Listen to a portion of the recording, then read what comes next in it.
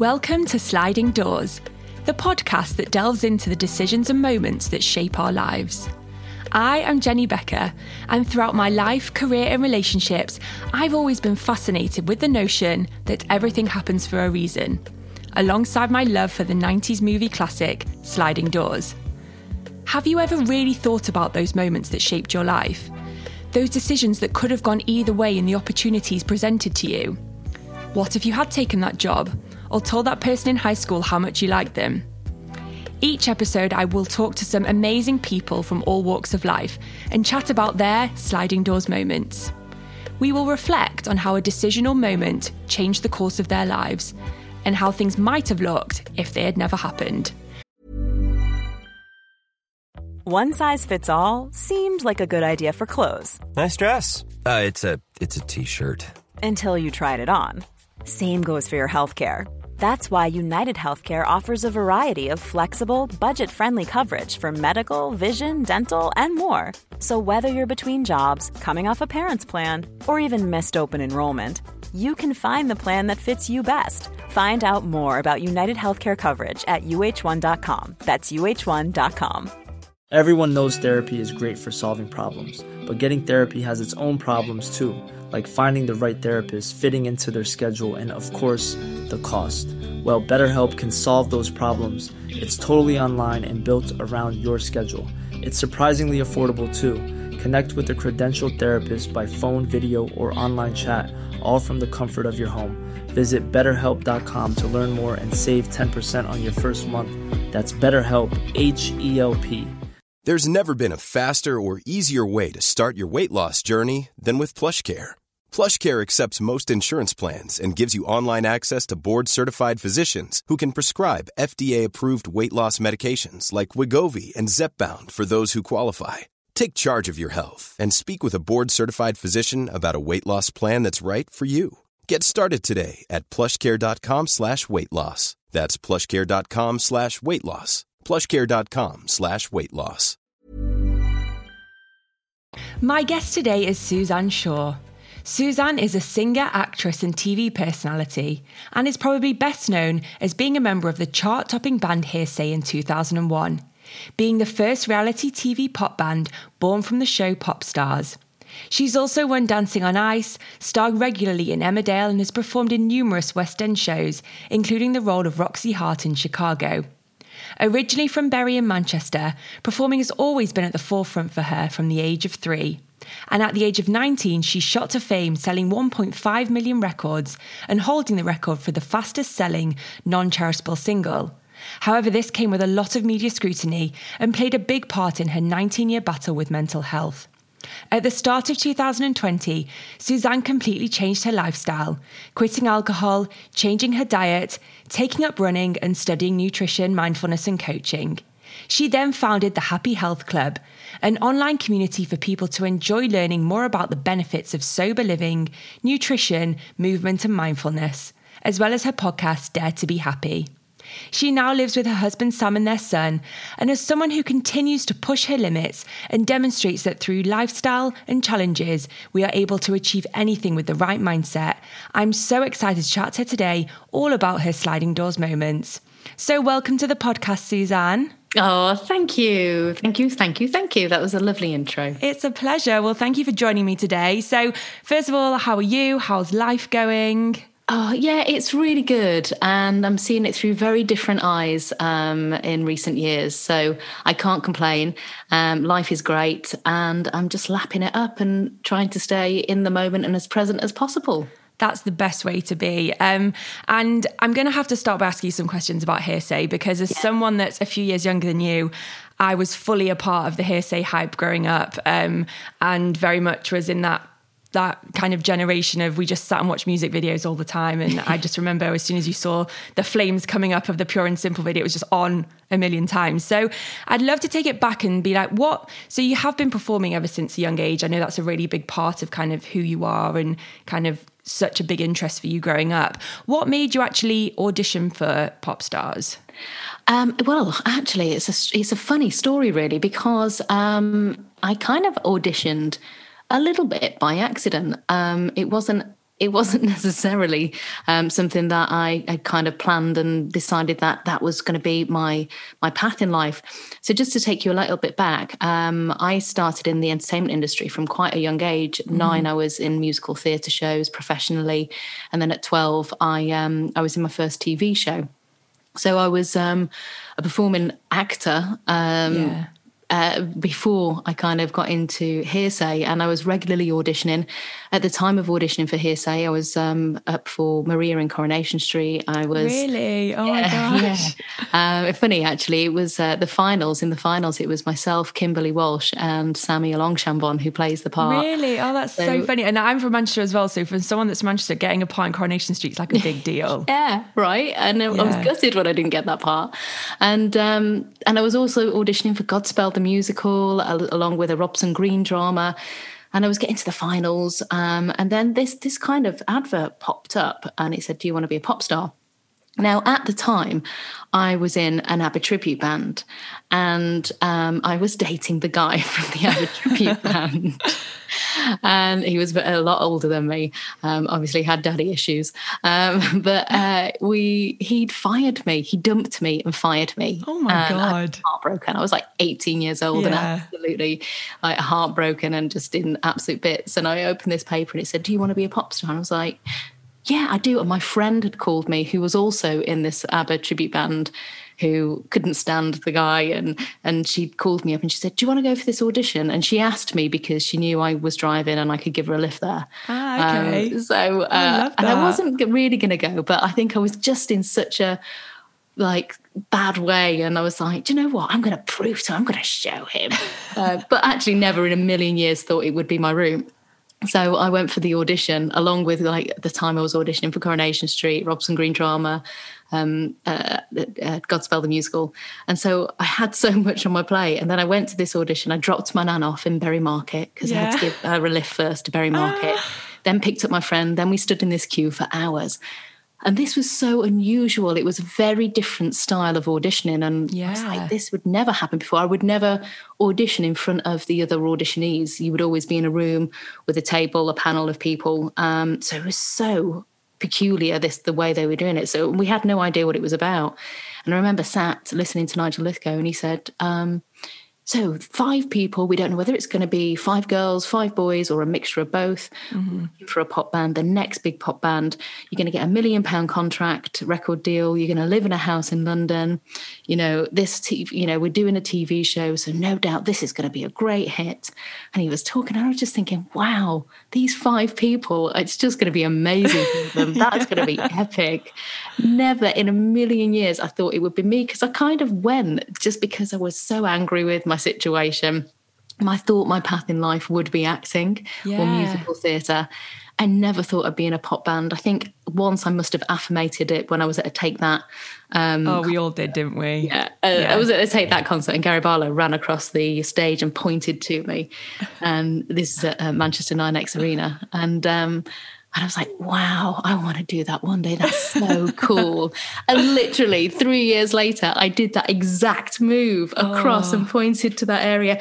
So it's funny, really. It wasn't planned. It wasn't where I thought I would be going as a path in life. But these things are funny, aren't they, really? They really are. And that's just an amazing story, because I think, it really shows that the amount of people that would have been stood in that line, that this was the dream for them, and they would have slept, eaten, breathed being a pop star. And sometimes when we show up to things and the pressure's taken off because, you've got loads of other things going on, you can be a bit more of your authentic self and go through. God. And do you think that was probably what happened? I couldn't agree more. Honestly, I think the times I have turned up to things with force, and with force comes friction.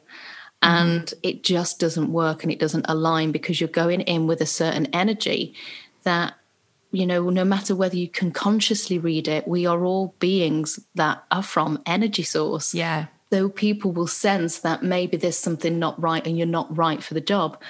But you're thinking, this is it. I'm so desperate for it. It's the dream.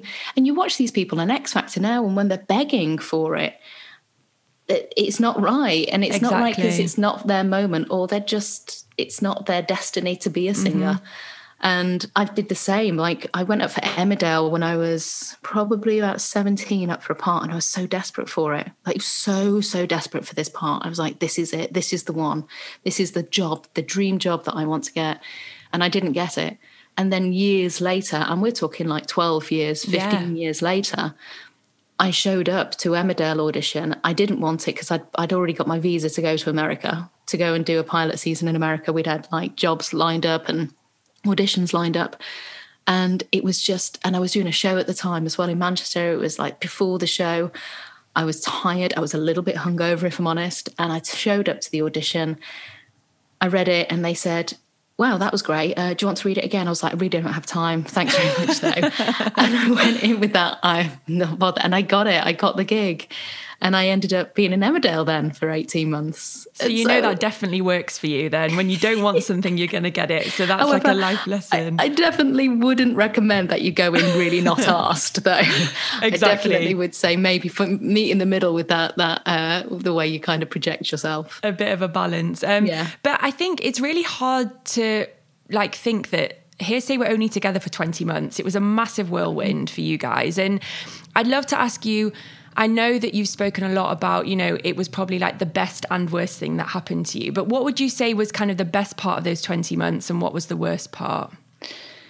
Oh, so I think thinking about that, it's a great question, by the way. I mean, when I wanted to be an entertainer, when I wanted to be in the industry, when I wanted to be famous, I didn't really know what that word meant. But what it meant to me, if I were to sit down and actually break it down, was I want to sing, dance and act. Mm-hmm. And getting into Hearsay was a moment of going, oh my God, I'm going to be a famous pop star. That is the ultimate dream. If there was ever to be one, that and a Hollywood movie star. And so I kind of went in with an expectation that it was just going to be fame, fortune equals happiness. Yeah. And when it didn't turn up like that for me, and it was exposure, it was embarrassment, it was paranoia, it was insecurities, and none of it was equaling to happiness. Mm-hmm. Certainly wasn't equaling to fortune. That was for sure. Yeah. It kind of threw me, and I think when I was at my happiest in the band was when we were on tour and I was doing the job. I was singing, I was dancing, and I was performing, and I had the crowds. And it was such a long tour as well. Oh, it was. We did like 50 odd dates, I think.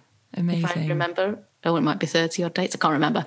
But yeah, it was a lot of dates. I know we extended the dates because it was selling so well. And that was I was in my element then. I was really thriving. I was enjoying my job. I was loving life. And I just remember it just being great. And I would definitely say that was 20% of the job, maybe even less. Really? The rest it's interesting, isn't it? The rest was battle. It was politics. It was hard. It was interviews. It was doing things like I didn't realise how much I would get frustrated, and it would bring out my insecurities when I was doing a photo shoot. It made me feel very insecure doing a photo shoot, particularly with two other attractive women, particularly the pressures of photo shoots. And if you had a male photographer, and I remember one photo shoot for FHM, him not being satisfied, but saying, you know, we can airbrush this, it'll be all right. And feeling utterly... Yeah. But not having the integrity to go, no, don't airbrush me. And if you don't like me, don't have me on front of your cover if I'm not going to sell you magazines. You were so young. I know. But in hindsight, you know, I think what I've learned along the way, and when I reflect back on those days, is that I didn't know what my values were. Therefore, I didn't hold on to my integrity. Mm-hmm. And a lot of the time I was kind of pushed and pulled around, and it wasn't enjoyable. It was a dream job, but a lot of the time it was really tough to navigate myself through it, with insecurities flaring up, with public humiliation from the press, and with my identity. I just didn't know who I was. Mm-hmm. And I think, as you said, like as we said before, it was the first time that this kind of, you know, recipe had been put together of like, you know, a TV show, a band, and, you know, you were the guinea pigs, if I'm honest. And, you know, when the band split, you were only 21, which is still, again, so young. And I wanted to ask, do you think the band had more to give, or do you think it was the best thing that you ended when you did? Right then we had nothing to give. Mm-hmm. I don't think we should have ended when we did. I think it would have been great if there was a lot more communication from Kim before she left the band, so it didn't end that way. I think we very quickly, because we were like overnight success, really. So we ended up doing a lot. We were burnt out. Yeah. There was no one to look after our mental and physical health.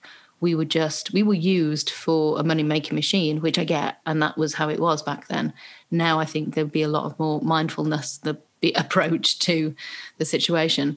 But I think we could have taken a little bit longer to grow and develop as a band, slowed the pace down a little bit, taken a break before Kim left.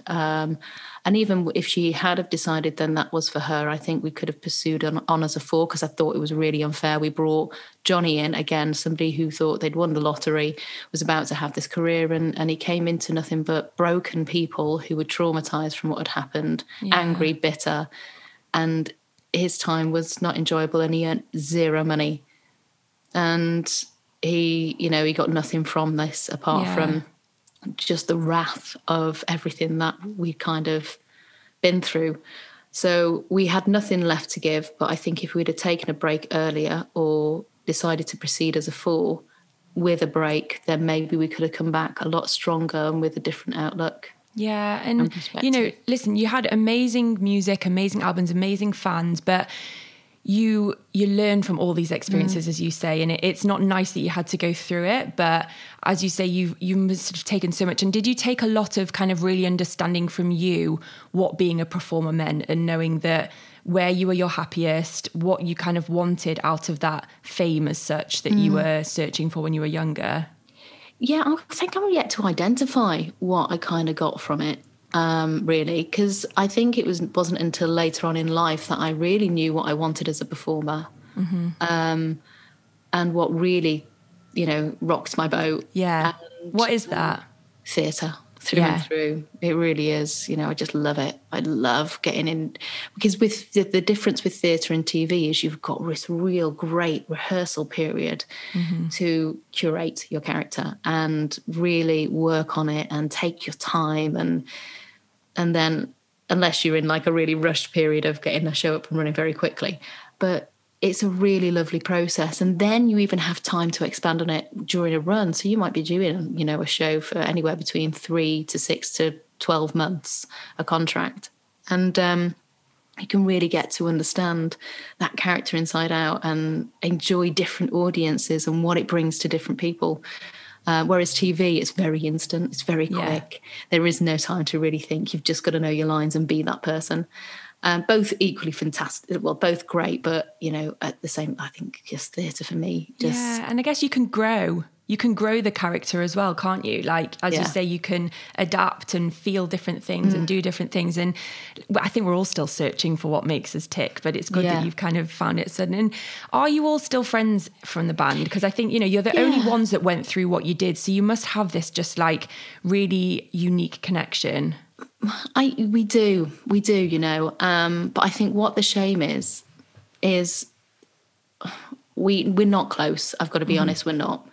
And some more than others. But I think what happens is when we're in a room together, we hold the mirror up to each other and remind each other of our pasts. And I think that's hard for us to be friends.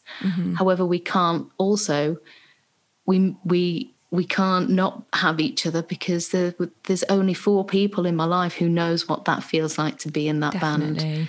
No brother, sister, mother, partner,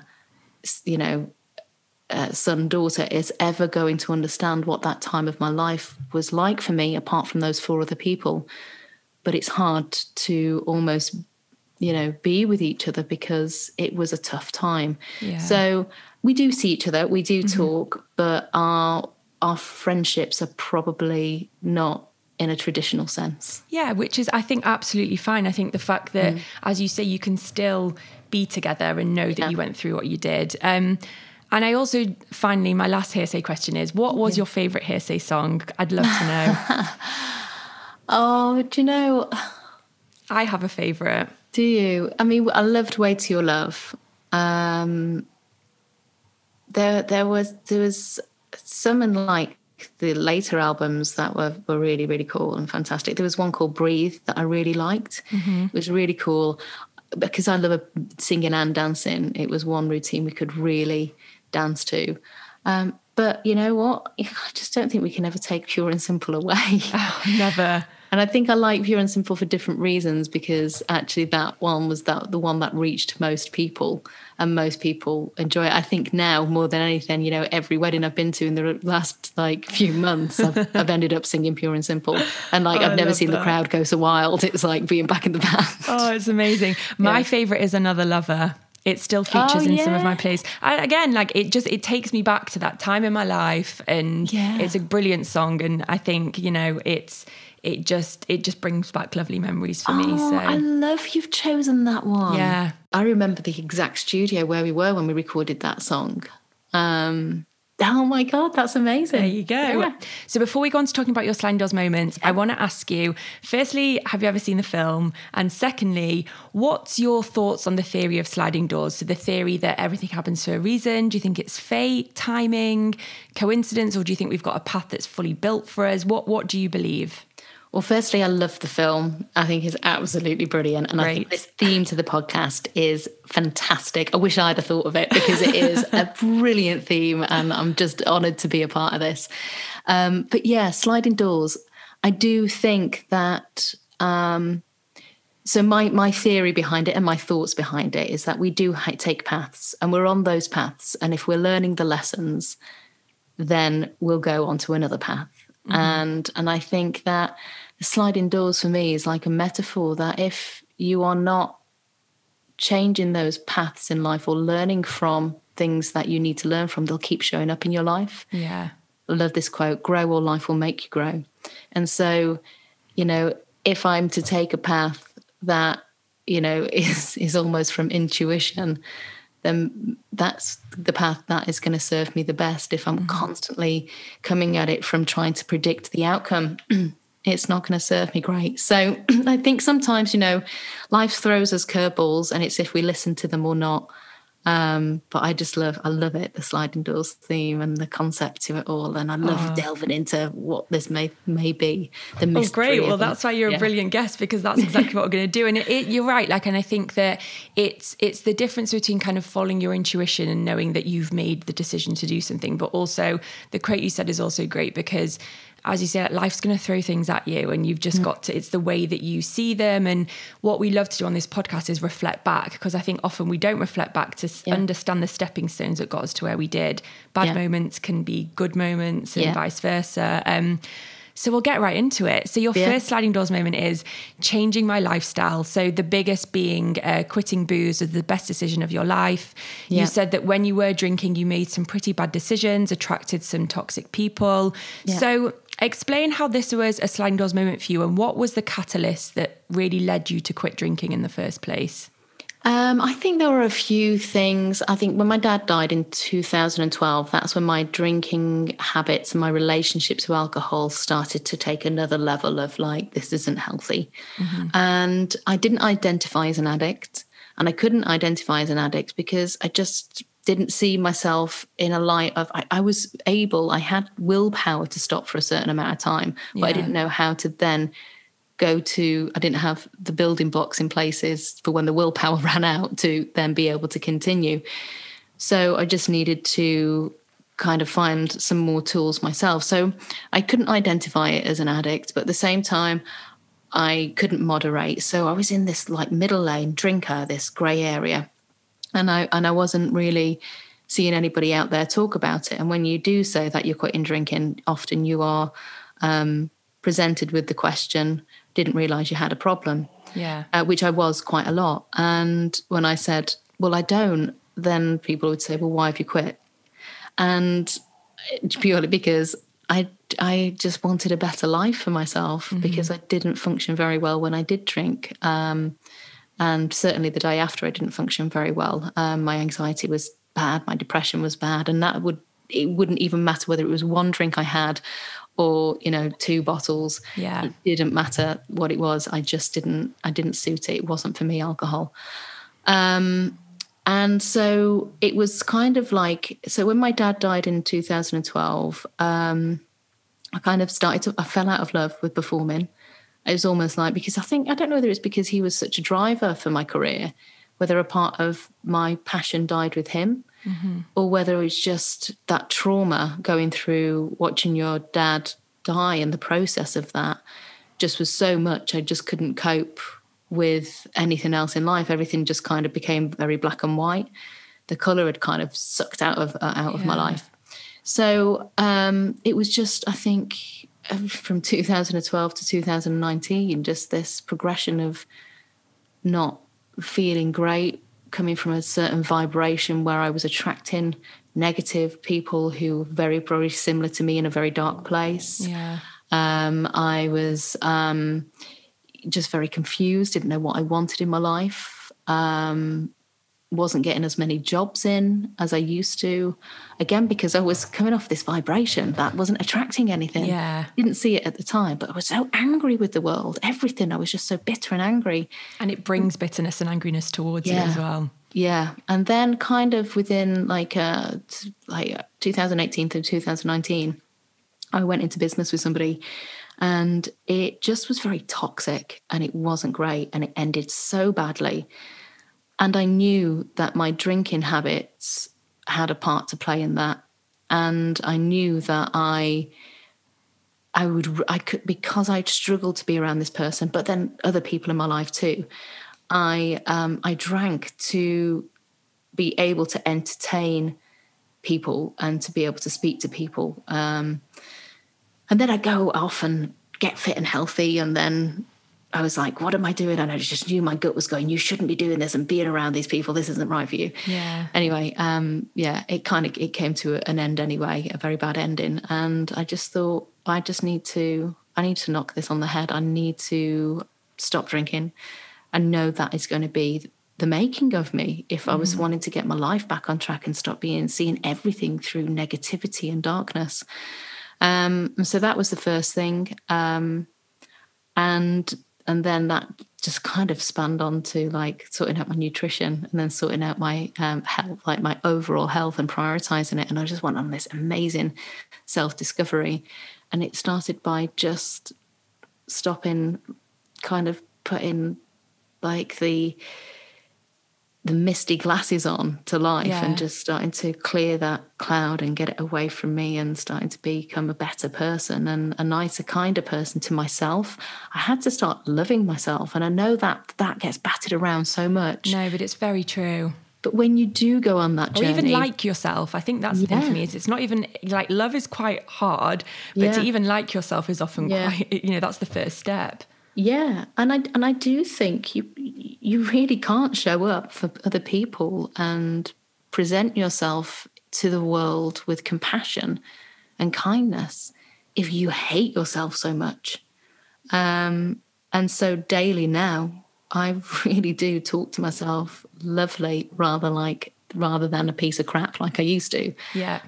Because it makes such a difference, and I just see the world so differently now. Yeah, it's amazing. And was there a moment when you had changed your lifestyle and quit drinking where you were like, oh my God, I know why I've done this? Like, do you remember like a feeling of being like, this is the right thing, I should have done this?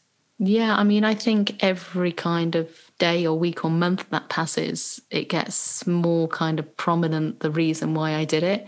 Mm-hmm. It's hard the first month. The first 3 months are difficult. It's not easy, but you've got to want to do it. And for me...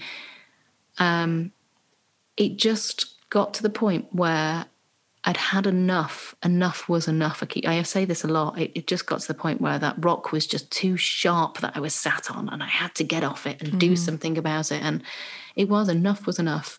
And I had to, and I knew I had to stop searching for my happiness externally, through drink, through friendships, relationships, through other people validating me, whether I was on a stage, through my job, through clothes, through a car, through holidays, through a house. I had to start working on myself. Yeah. When I realised that and said, all right, I've got to put the work in, and it's not going to be easy. But it's about time I put my big girl pants on and do something about this. Yeah. Instead of sitting in pity land, being the victim. And I was the victim for so long. Because and you have the no reason to be a control. victim. And I think, and you said before that, willpower was the thing that you found quite hard when you kind of were drinking, not drinking. What really kind of helped drive the willpower when you did stop? Because, you make it sound like it was quite an easy thing for you to stop and change your lifestyle, but I'm guessing it was quite a journey for you. And I'm just thinking, and I know this is very much, which we'll talk about in a minute, about the Happy Health Club, but what kind of helped you this time with your willpower? Well, I think willpower will only get you so far. It's never going to be, when people say you've got a really strong willpower, well, everyone's got a willpower. We all wake up, we're all able to go, right, Monday, I'm going to start it. Some people's willpower lasts longer, and it just depends on how determined you are. And then from that willpower, which will last you, it might last you to the afternoon, it might last you through to the week, it might last you through to the month. You've got to put the tools in place. You've got to have the understanding and the knowledge of where you went wrong before, from reflection of what it's actually doing to your life, and do a deep dive into what it is you want to fix. Because willpower is just that, right, I'm ready, I'm determined, there we go. And then it goes. And then if you haven't got those layers of understanding to turn to, your willpower will eventually run out. Yeah. And so that's what I'd noticed before when I couldn't do it. I'd tried 2 years previous quitting alcohol, and it was just through pure will. And everyone would go, you've got a really strong willpower, because it did last, sometimes a month, sometimes 2 months, but it did eventually run out. Whereas this time, of course, I had the willpower to start it, but I'd had everything else that came with it. And I had this knowledge this time because I did my research. I looked at the areas that I was going wrong in and questioned myself, and really started to unpick what it was. And not a lot of people want to do that because it's painful. And I totally understand it. It can really hurt having to unpick where it is and being honest with yourself why you fucked up. Of course. So I think that's what was different this time, is that I was able to just do the work that was a lot harder to help me sustain this life. And then when you do unpick it and you do get uncomfortable, you've got to get comfortable with being uncomfortable. And you realize that actually it's not that hard. Like anything you do in life, it's never as hard as your mind tells you it is. You start to go on this incredible journey of self-awareness. And then you will never tap into willpower to need anything, because they're just simply choices that you make, whether you want a better time of your life or you don't. And sometimes I make the choices, most of the time I make the choices that will, lift my life. Sometimes there's human in me, I make the choices that don't. And that's where I am. Oh, I love that so much. And when did you then get the spark then to start the Happy Health Club? Because, it's one thing you personally going through this journey, but then you've got to open up to other people. And the fact that then you want to help other people go through what you're going through. When did you get the spark to start it? Well, so during lockdown, obviously I'd shared my journey that I'd done 3 months sober, and that I'd gone plant-based and had taken up running. And I very, very openly talked about my mental health. And I was really nervous about talking about it because I didn't know how it was going to come across to other people. I was still very much concerned about what other people thought back then.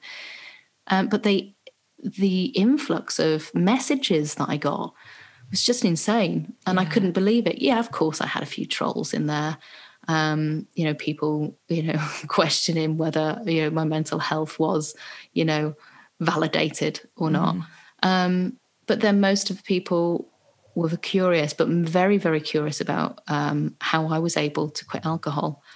And I kept getting messages through, and I try my best, and I really do try my best to answer all my DMs. And I was spending ages answering my DMs and answering them. And then I thought, well, do you know what? Let me just start talking about this more online then, so it answers people's questions rather than me spending hours individually going through everything. And then I can direct people to go, heard your message. Thank you for getting in contact. Go and see this post. Yeah. So then I started to put this schedule together of, we'd do cook-alongs with either chefs or nutritionists or other famous people, or, you know, people who were very passionate about cooking. And then I started to do workouts with friends of mine who were PTs, who I just love and adored, and I really valued their work. Yeah. And then I started to openly talk about alcohol and do something called Happy to Chat Tuesdays. We talk about mental health, and, you know, sometimes it would be specifically focused on going alcohol free. And so it was kind of ticking the boxes for people of what the questions they wanted to hear, whether it be about alcohol, about plant-based living, or about my running journey. And then from there, I thought, wouldn't it be great to not just be doing this online, but have a dedicated community? Mm-hmm. So, you know, because not everybody wanted to hear about the cook-alongs, and the people wanted to hear about a variety of different things. So I just thought, well, let's make a space for it. And then that's where the Happy Health Club was born. And, you know, we've had like over 300 people take our challenges now. We've got 2,000 subscribers. Amazing. We've now got 45 members, and we only launched about 2 weeks ago the monthly membership, who are enjoying these things. And we do all sorts of stuff. And the USP really to the Happy Health Club is introducing these amazing experts who I found out there talking the language that I wanted to hear. And I just thought I wanted to hold a space for what I wanted when I first went on this journey. And that's what we do. You know, we cover plant-based living, we cover alcohol-free, we have, you know, sobriety sessions where it's not AA. You know, people don't have to go to AA or, again, like I said, identify as an addict to quit alcohol. So it's a space we can talk about this, and we bring in other people who've gone alcohol-free, or we just chat amongst ourselves. We have cook-alongs, we have experts come in to talk about all different range of things. I think this one we're having an astrology month. So we've got somebody coming in talking about astrology. So there's not just the plant-based, the alcohol-free and the fitness. We cover all sorts of different things to do with well-being, mindset, mindfulness, health, fitness. It's just a plethora. It's just a happy health hub of I love wellness. It. Yeah. It's amazing. And also, you know, I think when you think, I love how when things organically grow and grow from authenticity, that's when they have the biggest impact. Like, you know, whether you help one person today, 20 people or 1,000 people, you're still helping people. And what I love about the way you described how the idea came to fruition is, you know, it's quite a hard thing to sit and be like, I'm going to start, you know, a community or a company. Like, who am I to say what anything is? But when you're just talking about something that's so authentic to you and helped you, that's when you hit the nail on the head. And no matter if a million other people are doing the same thing, they're not you and they're not kind of unique, and you're your USP because you've been through it and other people will help. And I think after the pandemic, we all searched for community in some way, shape or form. And it's a brilliant sliding doors moment, because I think that,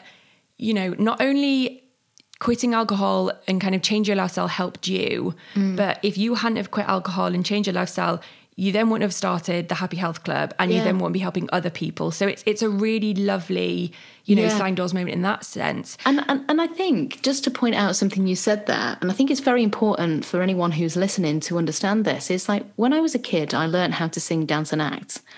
And I was learning that because it was a desire of mine, and that's what I wanted to do. And now my desire is to delve into learning about wellness, whether it's health, fitness, well-being. And that's what I love to do. But people are scared to do that because they're in a box and they're told to stay in that box.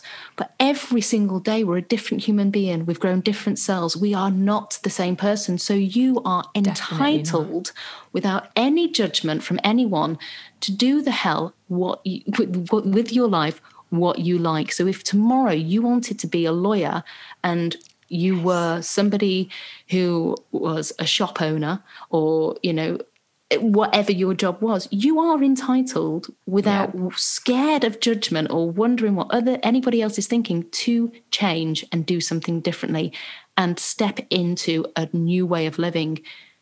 You don't be afraid of not doing that because of, well, I'm a shopkeeper and that's what, you know, I'm known to do, and everyone's going to judge me if I want to be a lawyer. Don't be a lawyer, because you're a completely different human being to what you were yesterday anyway. Fact, science, fact, you're a different person. So you can do whatever you want.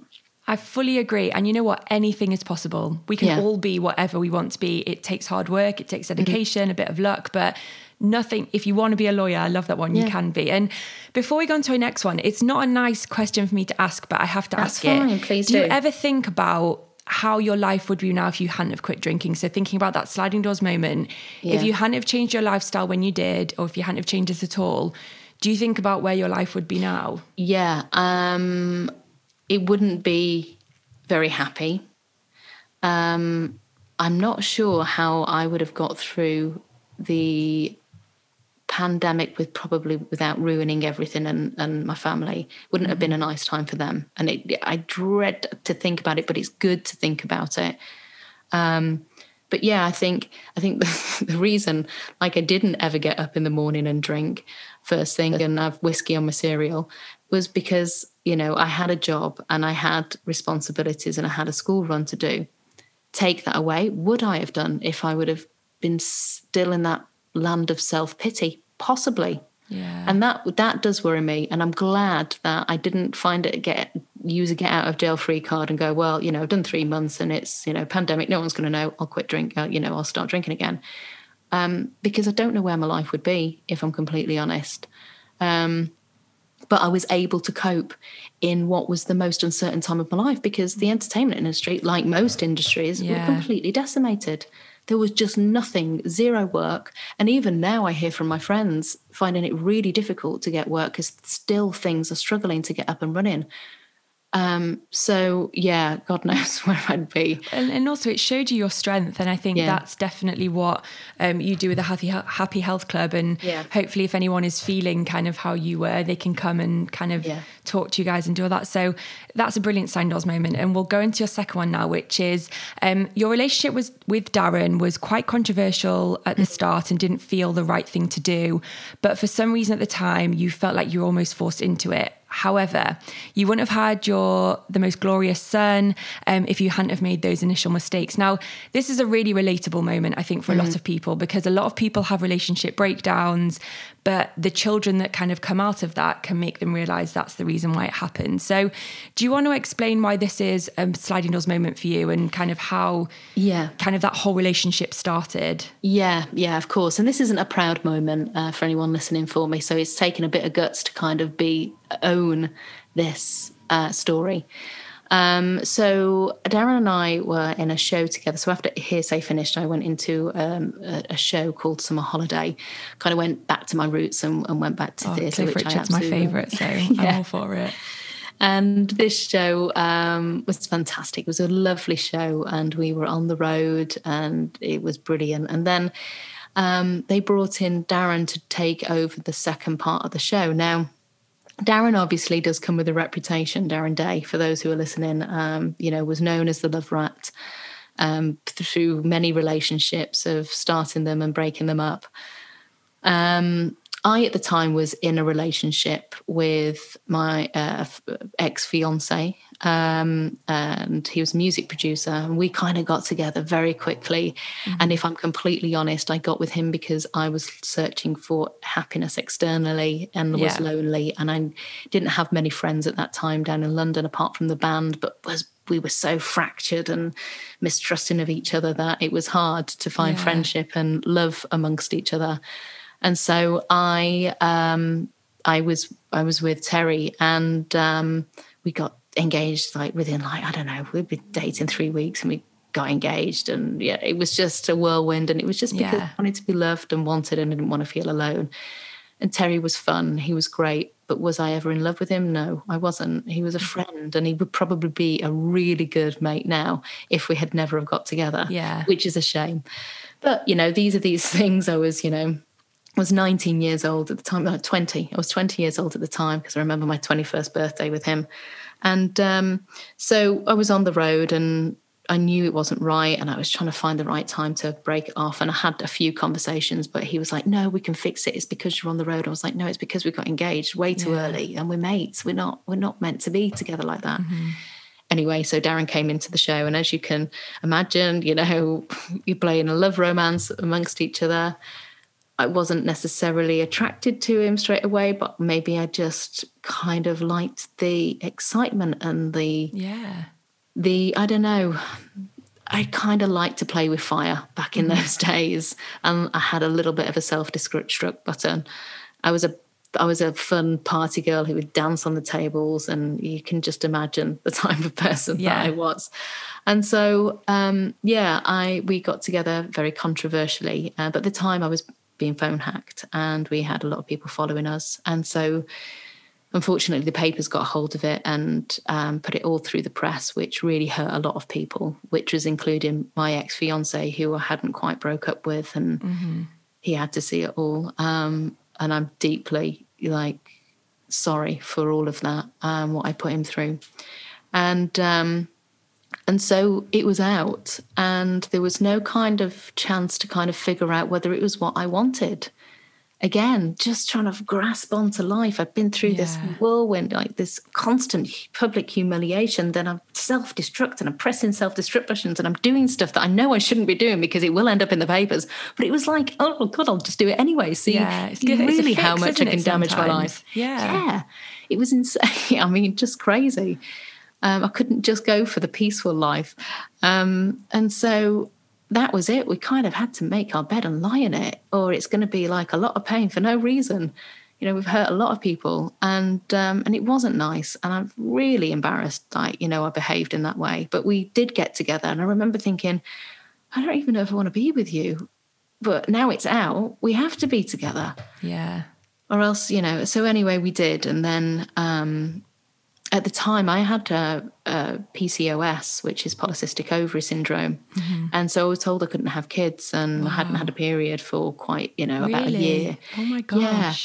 And so when I fell pregnant with Corey, it was a real shock, because I'd been on these tablets to try and help me with the cyst on my ovaries. Yeah. And so, it was a real shock that even happened. And one that obviously is probably meant, I 100% know was meant to be in my life. Yeah. But the relationship wasn't. But I certainly do believe that it all happened. I had to be with Darren. I had to have that self-destruct part of me inside me to be with Darren, to then get Corey. And I think Corey's there, and he was there to save both Darren and I and help us. Certainly make me a much better person. And I think at that time in my life, I needed to be a mum. I needed something to ground me and to focus me and to make me wake up, which I did. And, unfortunately, it took Darren a little bit longer. Yeah. But, it is what it is. And Darren left, and I don't ever have any anger or upset towards him, certainly not anymore. And I just truly believe Corey was meant to be in the world and playing his part in the world, not just for me, but for so many people. He is adored, and he's just the most amazing human being. I've never, touch wood, had any problems with him. Yeah. He's always been an amazing person, and he's always pulled me up as well if I've been in the wrong. I heard somebody say something at the weekend, which was... your children are, imagine an iPhone, and you're like the last model, and then your children will always be the iPhone 12, 13, 14, 15. You are the dated model. So don't question what your child brings to it. Sometimes you have to sit and listen, of course, guide them away from the traffic and the fires and to help them. But ultimately, they're always going to be a better version than you, and by far is a better version than me. Yeah. I mean, this is such a brilliant moment, because you've answered a question I was going to ask you, which is the fact that you already, I mean, obviously, it happened for a reason, you got your son, but the fact that you say kind of that you really, both of you realised that was the reason why you both came together, you both needed it.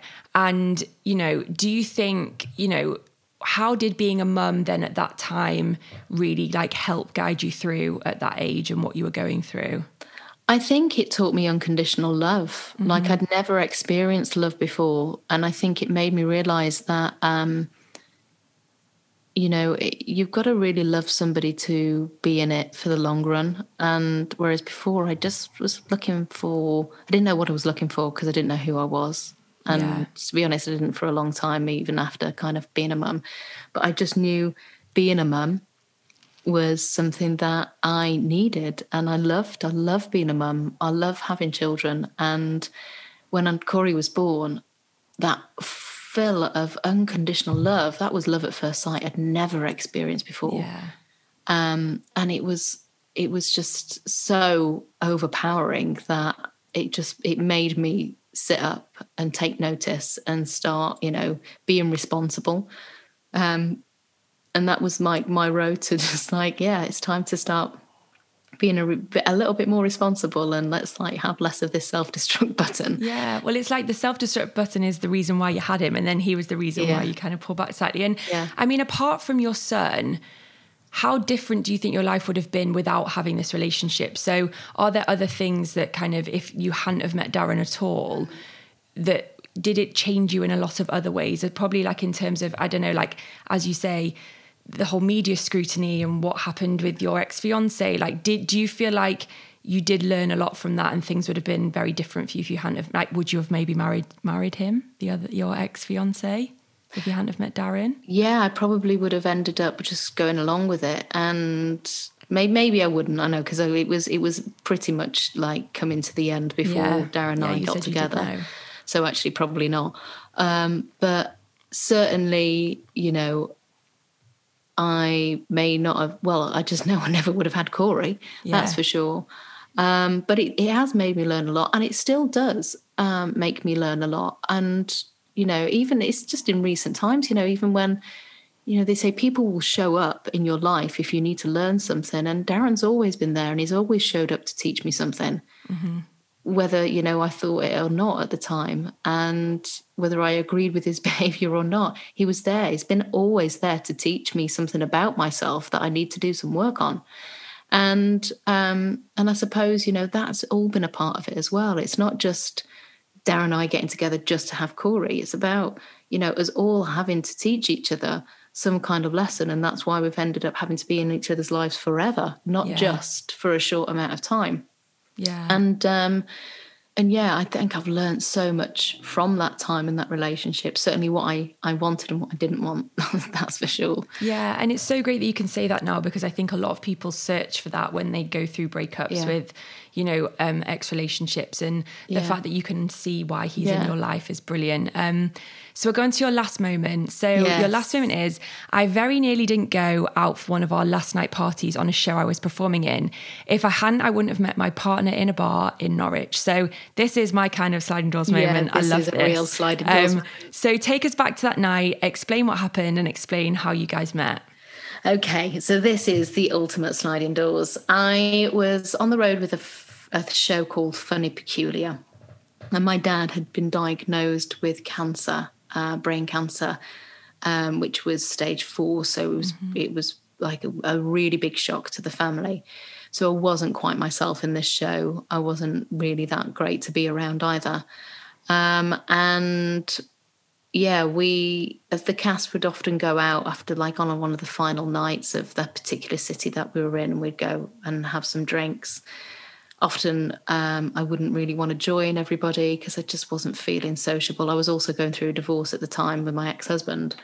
So it was really a crummy time, to say the least, probably one of the worst years of my life. And I went to this bar. It was I was literally dragged out kicking and screaming. I can't tell you how much I didn't want to go.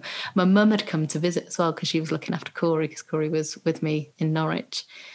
And in the end, I just thought, all right, then I'll just go. I'll just stay out for a bit. But me knowing that I couldn't moderate, I just knew I was going to get so drunk. We were in this bar in Norwich, and there was a group of lads there, and one of them came over and said, "Can I buy you a drink?" I was actually stood outside having a cigarette, and he came out and he was like, "Can I get you a drink?" And honestly, I can't tell you my disdain for men at that point, because I was going to say, where were you mentally with kind of men? Yeah, no, absolutely not. And I was like, no.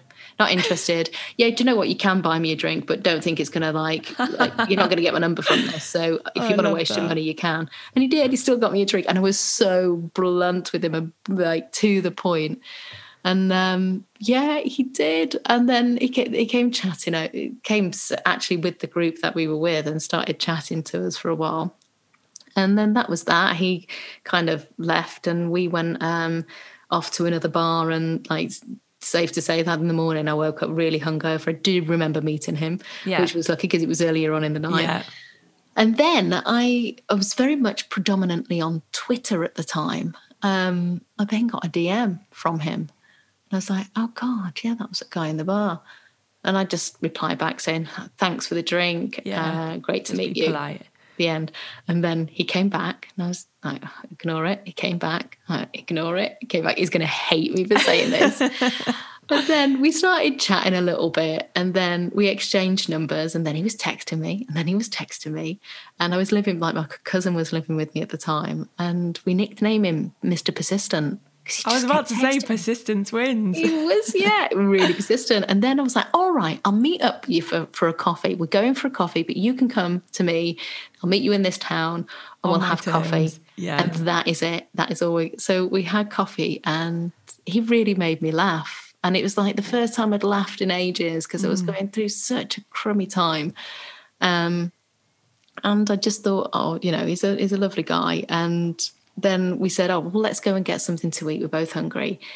And then my cousin was having a party. Like, she wanted to throw a party at our house, and she had like some people over, and like other friends had come over. At that time, I was going through a divorce, so all my mates were living with me. Yeah. So I was like, oh, well, let's you know, come over. We're having a barbecue. Why don't you come back to mine? And then stayed over. Nothing happened. We just met. Yeah. And then he left and he went home. And then he stayed in touch. And occasionally he'd be like, oh, should I come over? But I was just like, no, I'm just not in a headspace. I don't want a relationship. I'm not there. And then it wasn't until a year later, my dad had passed away. And I remember on the day of his funeral, Sam had sent me a message just saying how much he was thinking of me. And we weren't even that close of friends. But I just remember thinking, wow, God, I can't believe his message to say this. So, yeah, I just thought it was like quite a moment that took me back. And then it wasn't until probably a year after, maybe about 8 months after my dad had died, that we hadn't spoken. From that time he messaged me on my dad's funeral till about 8 months later, that he'd sent me a message of his mate naked in the shower. Right, now get this. This is like, it's not normal. So what I did is, like, his mate was obviously covering his bits, but obviously they were out on a lad's party or something. And he'd taken a picture. And I think what he'd done is he'd sent it to his entire phone book as a oh my God. Oh, that's such a boy thing to do. God, I know. Such lads.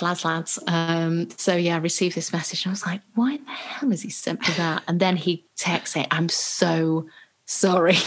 I've sent you this message. And then we got talking. I was like, I just thought it was hilarious. And I remember thinking at the time, oh, it's so nice to hear his voice. That's so like just really nice. And then he turned 30 and then he'd kind of got back in contact and said, oh, you know, do you want to go out for dinner? I was like, yeah, do you want to come over to mine and we'll go to the cinema and we'll spend the weekend together. And then that was it. There was no going back. Literally, we got together. It was amazing. And 10 years later, here we are. Oh. Still engaged, not married. Doesn't matter. I know. Still together. It's such a brilliant story. And have you ever asked him when he first saw, because obviously he liked you, he was Mr. Persistent, but did he feel like something when he first met you? I mean, I'm guessing the answer is yes. For you, it obviously grew, but did he kind of feel that you were someone special when he first met you? Well, he doesn't admit this, but I very, very, very vividly recall him saying that, oh my God, I think you're the most beautiful girl in the world. And he's like, no, I never said that. I was like, you did say that. He knows he did. He just doesn't want to admit it. I know. And do you think your paths would have crossed if you'd never had gone to that bar that night? Well, I think about this a lot. I really do. Because we've got, again, the most amazing child together who lights up our life. He's the boss of the house. He's certainly been sent to test us. And I just can't see my life without Sam. He's my soulmate. He really is. Like, you know, we just get it. You know, I've just never kind of had this kind of relationship with anybody before. And so I often do reflect back on that because it would kill me to think that if I hadn't have gone to that bar, would we have ever met? But the bonkers thing with this is that his best friend works in radio. He's a radio producer. Yeah. And actually produced my ex-husband's show, which is just a really small world. So Sam had actually met my ex-husband and had gone out for drinks with him. Later then we got together, which is really weird. So potentially, because his best friend's in the business, there might have been somewhere that we might have met along the way, but I certainly think we were meant to meet. So if I wasn't to have gone out that night, kicking and screaming, it would have been another time. May have, I think we were meant to be together, definitely. Yeah, and I love this moment as well because it makes you really think about even just, when you think, should I send someone a text, shall I not? And even just, when he sent you a text when your dad had died, him just doing that, those small little things can make a very big difference to where your relationship with someone can go. He was planting a seed to make our relationship blossom. He really was. And every now and again, I would get a little reminder that I'm here and I'm meant for you. So you need to start listening. Grow, or life will make you grow. Yes. Yeah. And another observation that I've made about you is, again, it's very much like everything else. You weren't, when the pressure's off for you and you're not looking for someone, all these amazing things happen to you. I know. Note to self, I need to constantly listen back to this podcast to remind myself of that. Oh, 100%. So again, just to ask you, do you, because you said you nearly didn't go out, you were going out kicking and screaming, you've kind of answered it, but with that small decision that you made, do you kind of ever think about if you hadn't have gone that night and do you think, yes, you would have met him? I do think we were meant to be together. I think he would have been sent my way in some other way. I really, really do. And I dread to think I had to listen that he was the right person for me, because I was obviously desperately going, please just send me the person I'm meant to be with. Because I clearly didn't have the ability to find them myself.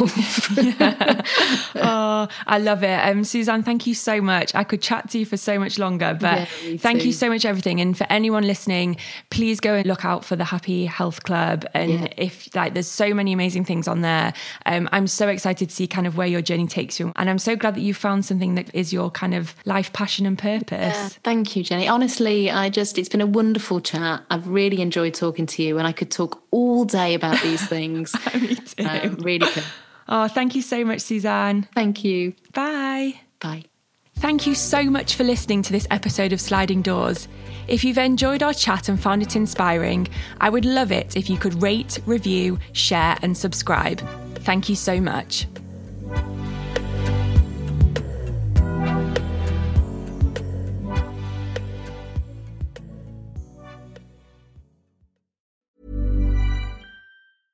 Even when we're on a budget, we still deserve nice things. Quince is a place to scoop up stunning high-end goods for 50 to 80% less than similar brands. They have buttery soft cashmere sweaters starting at $50, luxurious Italian leather bags, and so much more. Plus, Quince only works with factories that use safe, ethical, and responsible manufacturing. Get the high-end goods you'll love without the high price tag with Quince. Go to quince.com/style for free shipping and 365-day returns.